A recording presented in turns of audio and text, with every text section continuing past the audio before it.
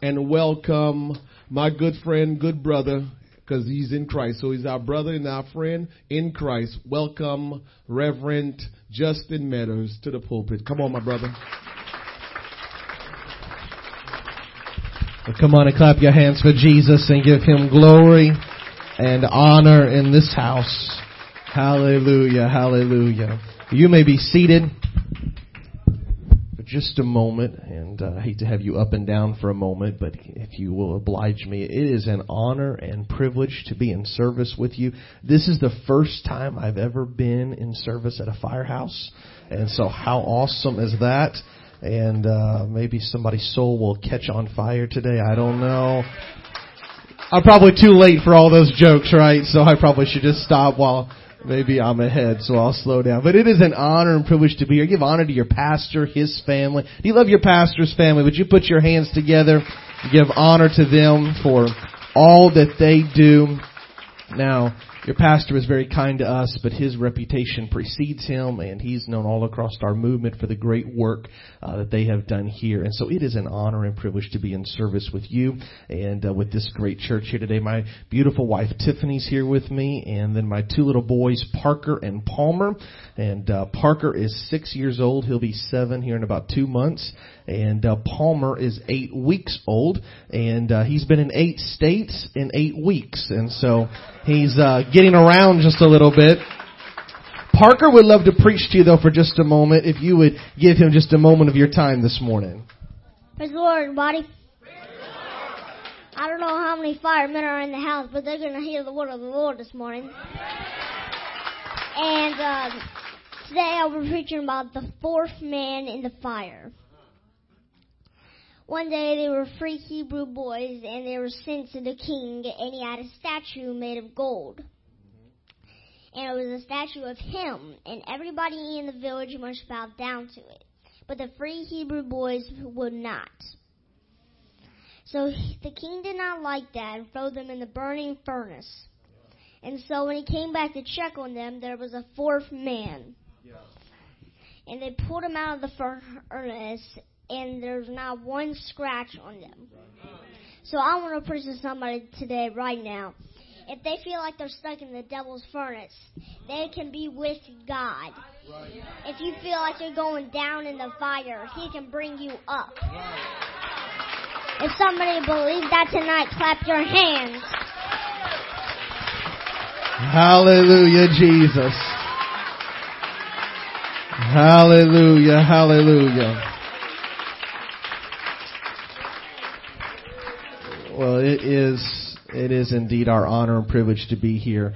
We did live just not too far from here, Philadelphia, Pennsylvania. We moved there in August of 2014, and we didn't know anybody when we moved into the city. I had a book about this thick. It may not have been that thick, but it was pretty thick. I called it a strategic plan of what we were going to do, how we were going to start the church.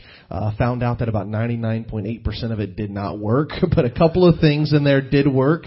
And we began to teach Bible studies. We baptized our first 2 people before we'd even launched the church. We didn't have a baptistry, so we snuck into a hotel pool, and there were a bunch of people swimming in the pool, and we hopped in with all of our clothes on, and they looked at us like we were weird. Then we lifted our hands to pray, and they knew we were weird. And so they all hopped out of the water. I think they were afraid it was going to turn into holy water or something. And we baptized 2 people. We got out, and then everybody waited a moment, and then they hopped back in the pool. And they thought it was safe to go again. And so we launched in September of 2015. God blessed us. We had 125 people on our launch Sunday. 21 of those were friends and family, but 104 people were unchurched from the city of Philadelphia. Our next Sunday, we committed a cardinal sin of church planning. There's a long story that goes with it, but we had to switch buildings from week 1 to week 2. And a few blocks away, I didn't know if anybody would show back up, but 52 people showed back up week 2. Week 3, the Pope had the audacity to visit. You guys might remember that, 2015, the city. We couldn't come in. We couldn't go out of our neighborhood. So we had to cancel church week number 3. Week number 4, though, 54 people showed back up. And we were beginning to feel like we were having revival. Over the next few weeks, we would baptize 16 people in Jesus' name to the glory of God. We had to use a lake outside because we didn't have a baptistry, and some of those mornings were rather cold, but we went and baptized them to the glory of God. Our first Easter we had 96. This past Easter we had 156 people there. God began to deal with us, though, about transition, and it's a long story, but it was handwriting on the wall. We knew that God was talking to us, and so we began the process of transition out of Philadelphia, and a new pastor and his wife were voted in, and they're doing a tremendous job leading the church. They're full-time with the church, leading Liberty Church right in the heart of Philadelphia. And we, as your pastor already mentioned, we're traveling right now, city to city, church to church, state to state, district to district, and we are raising partners in prayer as well as partners in finance to go to New York City to plant another church for the Lord Jesus Christ. He's going to go with us and help us, and we are excited about what lies ahead. I'm excited about what God is doing right here. You are experiencing a tremendous revival right here. I love what I feel in the house of the Lord this morning. If you're believing God for continued revival here, continued revival in Philadelphia, revival in New York City, would you lift your hands with me and just receive that right now? God, we're believing it. We're receiving it right now. Send us the latter, the former rain together. God, give it to us. Bring it to us, Jesus. In your matchless name we pray. Amen, amen, and amen. Well, why don't you stand with me across the building? We'll go to the word of the Lord. I'm going to direct your attention to Isaiah chapter number 44, verses 23 and 24. Isaiah 44, 23 and 24. Our friends from Florida, we were just in Florida a couple of months ago, and February, March, and we pretty much covered the state, I feel like, from Panama City down to Miami and all in between. And so we enjoyed our time there. Isaiah chapter 44, verses 23 through 24. If you have it, your Bible, shout amen. If you didn't bring your Bible, we will give you an opportunity to repent here in a few minutes. Isaiah 44, 23, 24. The Bible says, "Sing, O ye heavens, for the Lord hath done it. Shout, ye lower parts of the earth, and break forth into singing." I love how Isaiah just begins the verse. Sing, O ye heavens, for the Lord hath done it. Really doesn't matter what it is in your life today, but He's done it, and so He's worthy of praise. Let us continue to read. He said, "Break forth into singing, ye mountains, O forest, and every tree therein, for the Lord hath redeemed." Somebody shout, redeemed. Jacob, and glorified Himself in Israel. Thus saith the Lord thy Redeemer. Somebody shout, Redeemer. And He that formed thee from the womb. I am the Lord that maketh all things, that stretcheth forth the heavens alone, that spreadeth abroad the earth by myself. He said, I'm talking about the Lord, your Redeemer, who hath redeemed each and every one of you. And I want to preach to you this morning by the help of the Lord from this verse, this text, the thought, redemption. Redemption. Now, for those of you who would consider yourself Christian and churched, and maybe you've been to a few services in your past, and you're like, well, bless God, this isn't for me. This is for that new person who needs to repent of their sins. Just look at your neighbor and say, He's talking to you. Look at your other neighbor and say, He's talking to you too. Now point your finger back at yourself and say, He's talking to me.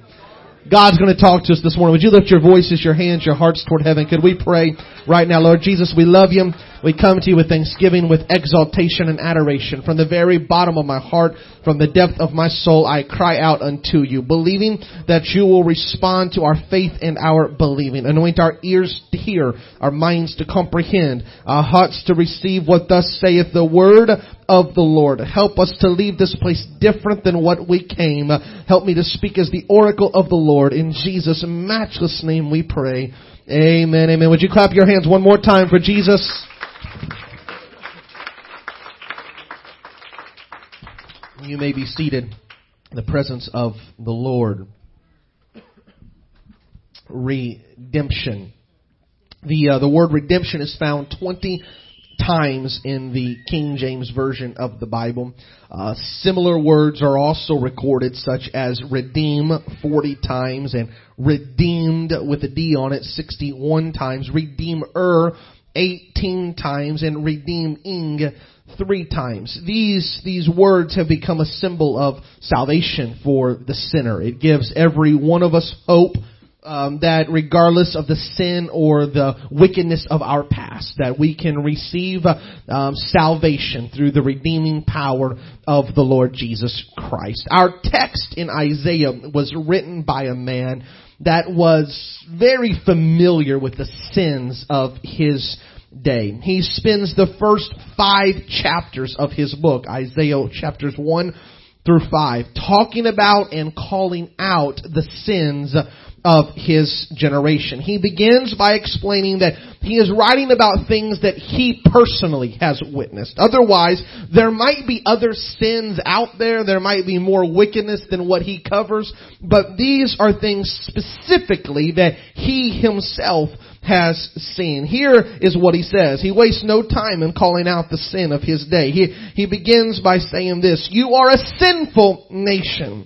He says, "You are a people covered in sin." He said, "You are evil doers. You are corrupters." He said, "You have forsaken the Lord and you have provoked him into judgment." He said, "You are on the brink of revolting against him even further." These are just the first 5 verses of the first chapter of his book. He doesn't stop there. He will speak about their idolatry. He will talk about their unfaithfulness. And then he will compare them to thieves and harlots and murderers. And this is just the introduction. This is him saying, "Hello, good to see you." He starts out and just kind of hits you right in the face with the sin that's in your world. If you thought you were safe, be of good cheer, because you're not safe, because he did not spare anybody. He called out the world, as we would call them. He called out the church. He called out friends.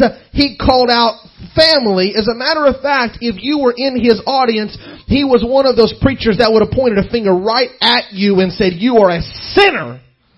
Anybody ever been in one of those services where a gentleman comes through and he operates in the gift of the prophetic word of wisdom and knowledge, and he just seems to know things that maybe you normal people wouldn't know about other people? Anybody ever seen one of those operate? I was raised in the South, if you were trying to figure out where my accent comes from. It's not cool enough to be Northern. It's not Southern enough to be that Southern drawl. I was raised in Southeast Missouri, so I'm just hick is what I am. And so, we had a revival one time a year, though, with a faith preacher who operated in the gifts of the Spirit. And he would just know things about people that God had to tell him. And we always had tremendous revival every time that he came.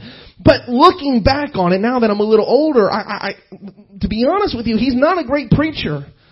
And to be honest with you, I don't know that anything he necessarily does is powerful, really, other than just maybe some things he knows. But the church, when we heard he was coming, would spend a month on our faces fasting and praying because we were afraid he might call us out in front of the whole church. And when he got in town, we were just more spiritual than we had ever been in our entire life. And we're going to have a move of God with him or without him.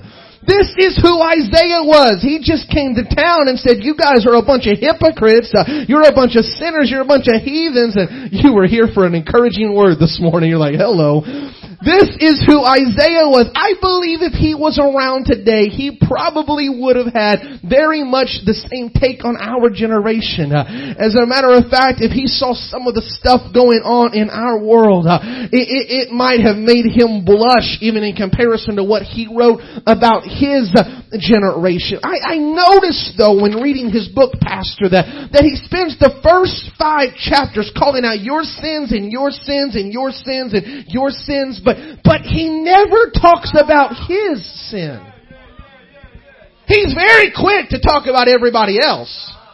But he's very slow to say, "I am a sinner." Matter of fact, you don't hear him say it in the first 5 chapters of his book. You see, it's always easier to put a spotlight on the sins of a generation than what it is to put a microscope over our own heart and talk about our own flaws and our own failures. This is where a word creeps into our vocabulary called the word of accusation. Anybody ever heard of an accusation? The accuser. You understand with me that we come by it naturally. Think about it as a child and you had some red juice on white carpet and you spilled it and mama walked in the room and she said, how did the red juice get on the white carpet? And you looked around and you're the only one in the room, but you found somebody, maybe even invisible, to blame that it happened. Why? Because accusation just comes naturally. It's not my fault. It must be somebody else's fault. We get it naturally because the devil, he is the accuser of the brethren. He is the father of all lies, and he somehow has this spirit operating in our world, and it's very easy to pick up this attribute that is not a good quality and become an accuser of everything around us. The problem with accusation is it leads to a doorway of deception. We begin to live our life pointing our finger at everybody else.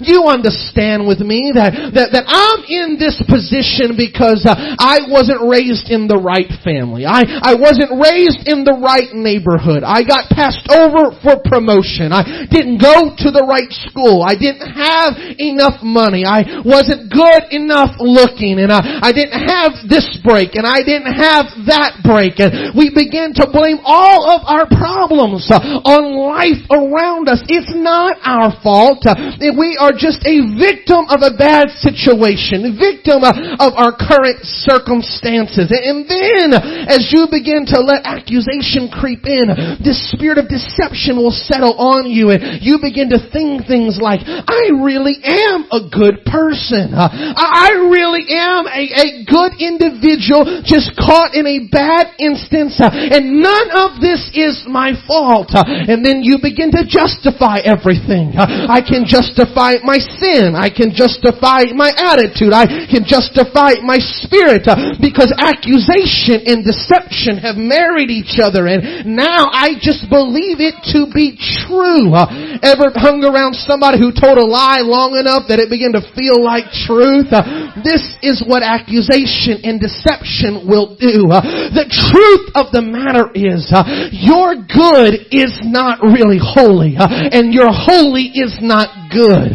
As a matter of fact, the Bible is clear. My righteousness, the very best part of me, is as filthy rags. I am nothing, but He is everything. I am unholy, and He is holy. I am unrighteous, but the Lord, He is righteous. Isaiah is dealing with this spirit of accusation and deception and sin in his generation. He deals with it for the first 5 chapters of his book, Isaiah. But then chapter 6 rolls around. He begins chapter 6 by saying, in the year that King Uzziah died. This is a transition statement showing us that something has changed in the atmosphere. A change is shifting upon us. He said, I saw the Lord high and lifted up, and His train did fill the temple. The first 5 chapters, all he sees is your sins and my sins. But now he has caught a glimpse of the Lord. He did not stop with just seeing the Lord. He said, I saw a little something fluttering around over here, and a little something fluttering around over here. And I wasn't certain as to what it is. But the more that I looked, clarity began to come. And I realized that it was one angel over here on the right hand of God. And the angel was looking confused. He was staring at the throne of God, and he knew that he needed to say something, but he wasn't sure what to say. What do you say when you're in the presence of a holy God? Over here, there was another angel, and he was looking just as dazed and confused as the previous angel. He stared at the throne of God, knowing he needed to speak, but wasn't sure what to say. Finally, a burst of boldness comes to him, and this is what he uttered. Holy, holy, holy is the Lord God Almighty. Now Now all the pressure shifted to the angel over here. He's the only one left in the room who hasn't spoken yet. He knows he has to say something, but how do you top his holiness? And so this angel over here, this is what he says. Holy, holy, holy is the Lord God Almighty. You understand with me that I think God was trying to make a point. Isaiah, when you look at your generation, all you see is sin, sin, and more sin. But when you look at me, all you're ever gonna see is holy, holy, holy. Can I preach to somebody right now and tell you, He is still holy, He is still righteous, He is still great, He is still greatly to be praised. I don't know who you think you're serving this morning, but He is still Alpha and Omega, beginning and the ending, first and the last. He which was, which is, and which is to come. I'm talking about your healer, your deliverer, your savior. Whatever you need, you can still find it in Jesus. He is God up front, God in the back, God in the amen corner. He's God all over the floor. I'm talking about God. He is your Father, He is the Son, and He is the Holy Ghost at the very same time. He is the root and He is the branch. He is the lily of the valley, the bright and the morning star, the rose of Sharon, the wheel in the middle of the wheel. I'm talking about a God who is an on-time God, an every-time God. I'm talking about a God who is alive and very much well. He is holy, holy, holy. Hallelujah. I have always looked at this text. I've always looked at this text, and I have always thought it was a choir, a whole host of angels saying, holy, holy, a choir of angels singing in concert. Did you know it wasn't a choir? The Bible says it was one angel crying out to another angel. Two angels is all it was that cried holy.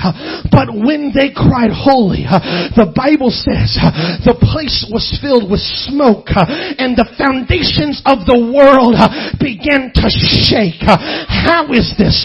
Because when you start lifting up the name of Jesus, something is bound to happen. You understand with me this morning, I could take the microphone around and let every one of you confess your sins out loud, and we can spend the whole morning talking about what you've done wrong, or we can spend the next few minutes talking about what He does right, and we will get more accomplished. We will shake our world talking about who He is rather than talking about who we were. I don't know what you have in your past, but it really doesn't matter, because when you come into His house, everything can be washed away and wiped away, and you can become a new creature in Christ Jesus. And we stop talking about us, and we start talking about Him, and then and only then do we begin to change our world. Hallelujah. You hang with me. I'm going to be mindful of your time this morning, but hang with me. We're going to preach before we're done this morning. Watch what happens. Isaiah sees the Lord. He hears the angels cry holy. You want to know what the next words out of his mouth are? My brothers and sisters and friends and generation are sinners. No, that's not what he said. The next word out of his mouth is, woe is me, for I am a man of unclean lips. I've been talking about your sins like I've got it all together. You understand that comparison kills people. As long as I am comparing myself one to another, judging one another, I can always find somebody that I feel is a bigger sinner than me. And I can justify my life by their life. But when you compare yourself to God, none of us can come close to who He is. Woe is me, for I am a man who is broken, undone, a man of unclean lips. I am convinced in this moment he puts the pen and paper down. He is on his knees groveling before the Lord, realizing his wickedness and his sin. He is prepared to close the pages of his book and stop writing forever. I believe that when he caught the revelation, who am I? Who am I to start writing a book? Who am I to call out sin? Who am I to talk about the Lord? He was ready to close the book, but the Bible says that an angel came down and with a coal from the altar put it on his lips, and he began to feel the Lord through this action. He began to feel redeemed and grace and mercy, and in that moment he realized that none of us are qualified, and none of us are good enough, and none of us are holy enough. We can only hope that we are redeemed by the Lord God of heaven. So let me apologize to you on behalf of religion. Can I do that? Because we've come out of generations where there are far too many places that put the name Christian and church on their sign. But they are so pharisaical, judgmental, that you have to belong to a certain race, a certain culture, a certain economic standard, and you have to be a little so good in order to fit in their club. Can I tell you, somewhere along the way, religion has missed it, because there is nobody qualified to receive His grace and His mercy. Newsflash, such were some of us, but we have all been justified and sanctified by the blood of the Lamb and by the name of the Lord our God. There are no perfect people under the sound of my voice. We are all sinners who are saved by grace. We are all mess-ups and mishaps and miscues who God decided to show love and mercy to and redeem us one more time. Are you thankful for redemption this morning? Are you thankful for His love? Are you thankful for His grace and mercy? The fact that He's the God of the second chance and the third chance and the 5,000th chance. I don't care how many times you are fallen. You belong in the church. You're welcome in the church. You will be received in the church.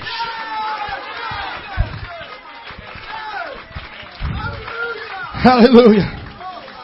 For all of time, the questions come up. Am I too far gone? Did that last sin send me over the edge? Come on, you've asked these questions. Did that last mess up ruin me forever? Did the last year of my life just discount me from the future that God has for me? Did He finally get fed up and tired of my shenanigans and decide to move on to somebody else? Is God gone from me?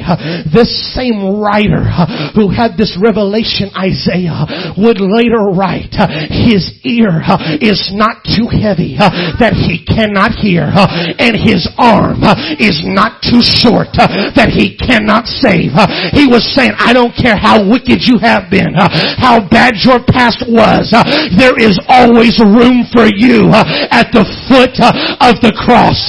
There is I feel God right now because there are people under the sound of my voice. You are questioning your past. You are questioning mistakes you have made before. And God says this morning, don't think another thing about it. Just come running to me and I'll take care of your past. I'll take care of your mess ups. I'll take care of your miscues. You just start living for me today. You worry about today and tomorrow. I'll take care of yesterday.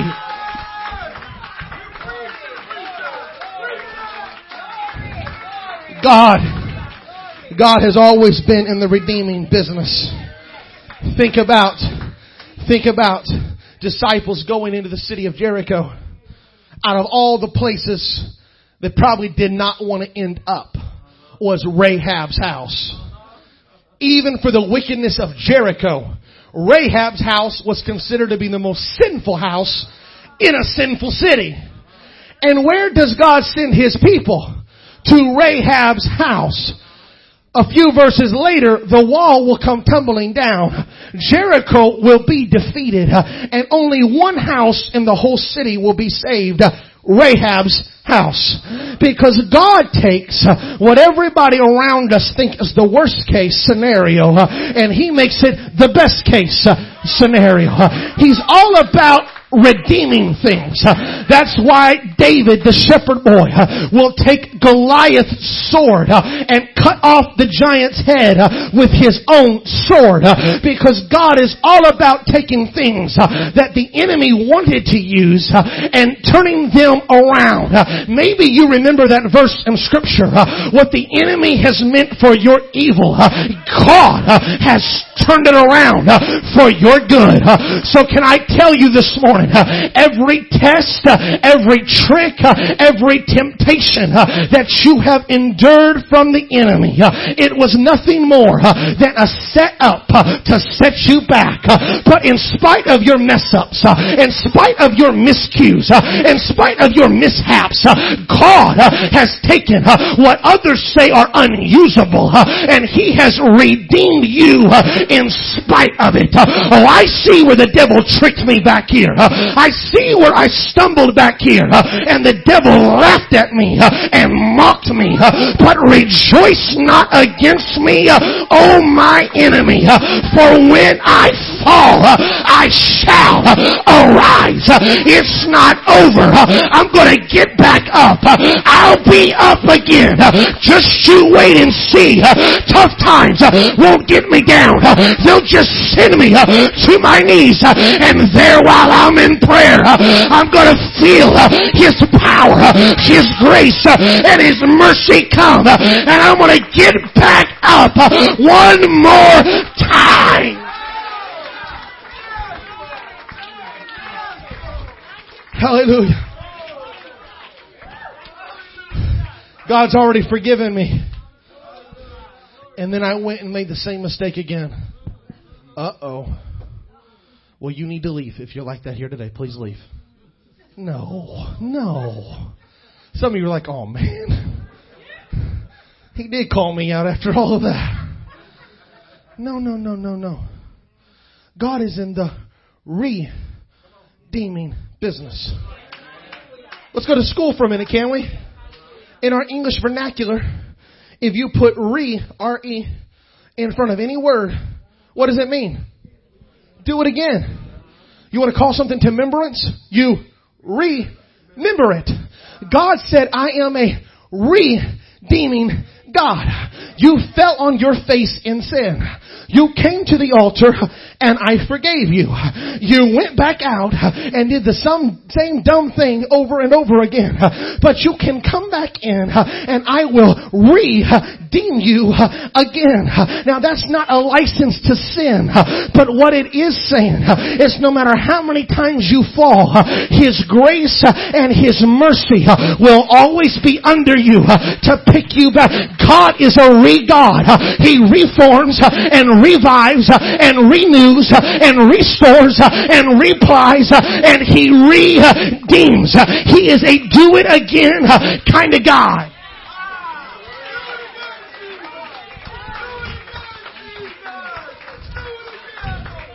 Just for the fun of it, let's dissect the rest of the word. Re means do it again. Emption means to purchase or buy back. So God owns you. He created you. The devil stole you, but God said, I will emption you. I will purchase you and buy you back. And if you fail again, I will re-emption you again. And then if I have to, I will re-emption you again. And just for the fun of it, he threw in the letter D, redemption. Because God took something red called blood, and that's what he purchased your sin-sick soul with. He will redemption you as many times as it takes to save you from yourself and from the sin around you. Let me hasten. Watch this. New Testament story, okay? Peter finds himself in the house of Simon the Tanner. Now, Simon the Tanner is an interesting character in Scripture.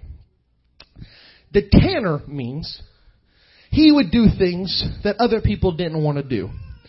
In the Jewish culture, you do not associate with any dead thing. If you touch a dead body, you are deemed unclean. If you touch a dead animal, you are deemed unclean. If you are within even a certain amount of feet of something dead, you are unclean. You are to leave the city. You are to go through rituals of purification and experiences at the altar before you're even allowed back into society if you come into contact with a dead thing. Simon is the tanner. He goes out and finds dead stuff. You know, when the donkey ran over the little bunny on the side of the road and roadkill happened?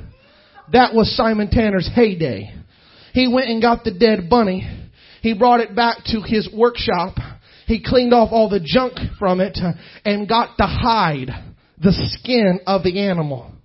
Then he would go out and take it and lay it in the sun and allow the sun to purify it.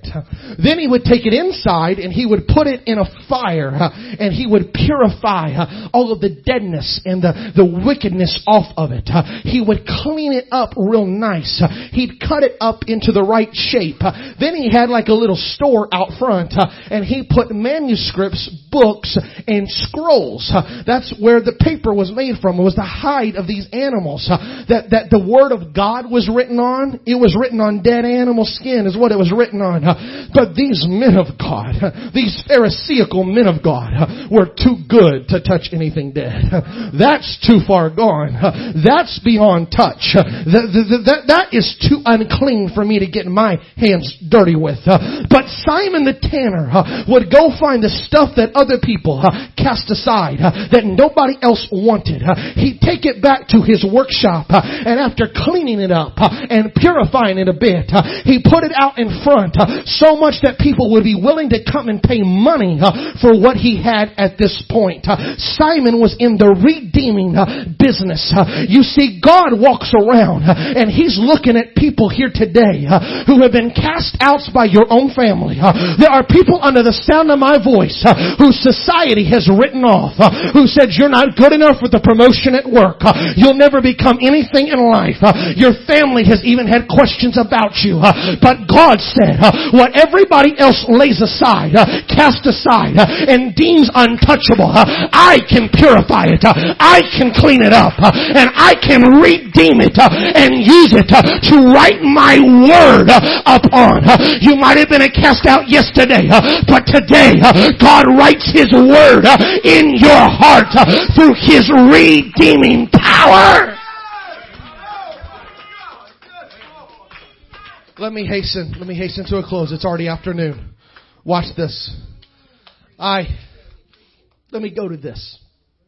I was in a waiting room some time ago, and I was waiting on my vehicle to be serviced. And there was nothing to do there. I didn't have my computer with me to work, and my phone was dead, and there was nothing. And there was a magazine there. So I picked up the magazine. It was a fashion magazine. I'm not really into fashion. My wife just lays out whatever I wear and I put it on and roll with it. But there was, in the beginning of this book, there was one of those right into Judy sections, except her name was like Pam or something. Right into Pam. And people would write in questions about fabric and material and fashion, and she would answer them. So I began to read the questions. One of the questions intrigued me. This lady said, I think it was like Judy from Fort Worth or something. She wrote in and said, I have this shirt. It is red. It fits me perfect. It has the right buttons, the right cuffs. It's so stylish. I love it. I have looked everywhere to buy another shirt like this, but I need the shirt in white. Can you tell me, I know there has to be a way to dye it properly, but can you tell me how I can take the red shirt and make it a pure white? And Pam wrote back and said, Dear Judy from Fort Worth, I am sorry to tell you this, but if your shirt had been green, blue, light shade of pink, purple, yellow, I could have helped you just like that.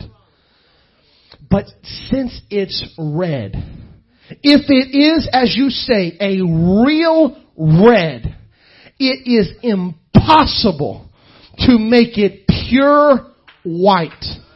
She said, she went on to write that the intangibles of the color red, the dye, it has like these little threads in it that will wrap themselves around the fibers of the garment. They entangle themselves with the garment so tight that no matter how much you try to pull it out, it will never become a pure white. You can get it in off-white maybe. You can get it a light shade of pink, but it is impossible to take something dyed red and make it pure white. The problem with Pam is she didn't know Isaiah. Because he wrote and said, come now and let us reason together. For though your sins be like scarlet, he will make them white as snow. And though they be red like crimson, he will make them white as wool.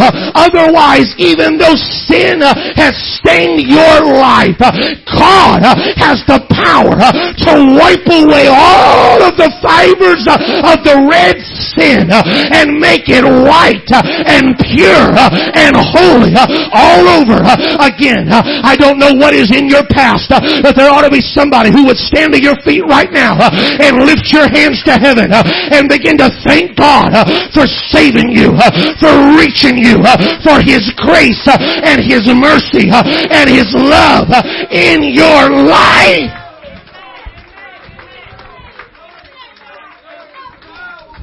Stand with me across the building. Let me finish this morning like this. You see, sometimes in our generation, this accusation, deception, it's kind of gotten the best of us. Ever notice it's hard to meet a sinner anymore? I remember as a kid doing outreach, Pastor. You go talk to a man on the street, he's like, yeah, I don't know. I don't go to church. I know I should. I'm a sinner. No matter who you meet out there now, they all saved. You see, the problem is we come into the church, and that mentality creeps in here.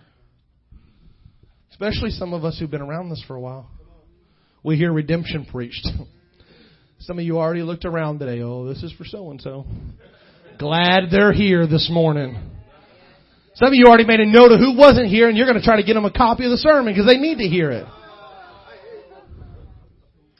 When God's trying to talk to us. You see, we all have a response to redemption. It's true. If there's sin in your life, your response this morning is to repent. Okay? If there's sin in your life, your response is to repent. But if you choose to walk out the back door and say, hey, I'm not responding at all, I'm just leaving today, you actually responded. You rejected redemption. You can repent or you can reject it, but you will respond to it. What about that person in the middle who, I prayed for repentance this morning, I prayed for salvation, forgiveness this morning, repentance, and I don't think there's anything in my heart. I'm trying to live right. What's our response? Well, we rejoice because God has reached down to us. But whether we repent, rejoice, or reject, we will all respond to the message today. My question for you all across this building is how many would like to respond in the right way to God's offer for redemption? Come on, how many? Let's just do this. I'm about to blow the cover off all of our masquerades this morning. You're like, uh-oh. I'm not going to have you bow your heads and close your eyes. How many would be willing to admit? It's not saying you're living in sin right now, but how many would be willing to admit there's some stuff I need to take to God in prayer? Maybe I did it last week, last month, last year, 10, 20 years ago. But there's some stuff in my past that I've either had to take to God or I'm taking to God this morning. Come on, throw your hand up. I'm not perfect is what I'm asking. Look around now. I didn't have you close your eyes because I want you to see. Look at all the hands. There are no perfect people here. But we all need to respond to redemption. I wonder right now, I don't know what you typically do on a Sunday. I know we don't have a ton of room around the front. But here's what I would love for us to do. I want you to have some sign of response. So I'm going to invite you to come forward. Even if you only can make it one row ahead of you or step out in the aisle. At this time, would you just begin to come forward and would you just respond to God's offer of redemption this morning? Come on, would you step out from where you are? Come on, would you just begin to come forward? You come as close as you can. And if you can't get all the way, just step out and come somewhat forward. Wonder how many this morning, if there's sin in your life this morning, now would be a great time to repent of that sin. Come on, would you close your eyes, bow your heads, maybe lift your hands. Come on, would you just pray a prayer of repentance right now? Come on, if God has washed your sins away in baptism, He's forgiven you of your transgressions through repentance. Come on, why don't you rejoice right now? Rejoice that He loves you, that He cares enough for you to give you a second, a third, 100th chance. If there's something in your life that's been a stumbling block, an addiction you can't quite get over, today God can remove that stumbling block out of your life and give you a new, fresh start this morning. Come on, we're new creatures in Christ Jesus. Old things are passed away. All things are become new. For all have sinned and come short of the glory of God, and the wages of sin is death. But the gift of God is eternal life through Jesus Christ our Lord. Come on, lift your voice. Come on, lift your voice. Isaiah spent the first 5 chapters talking about your sins. He spent chapter 6 talking about his sin. But the last 60 chapters of his book, he talked about Jesus. Come on, would you cry out to Jesus this morning? Would you lift up the name of Jesus this morning? Come on, He's the only one who can forgive you. He's the only one who can give you a clean start. He's the only one who can wipe away yesterday and give you a brand new today. Come on, somebody begin to pray and thank God for redemption right now.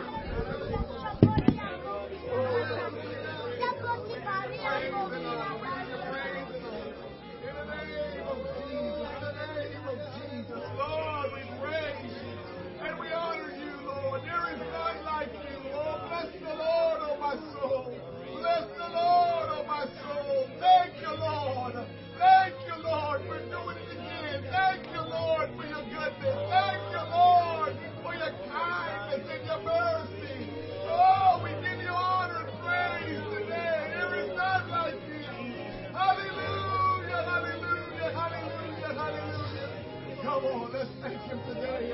Oh, let's give Him all the praise today. Thank you, Jesus.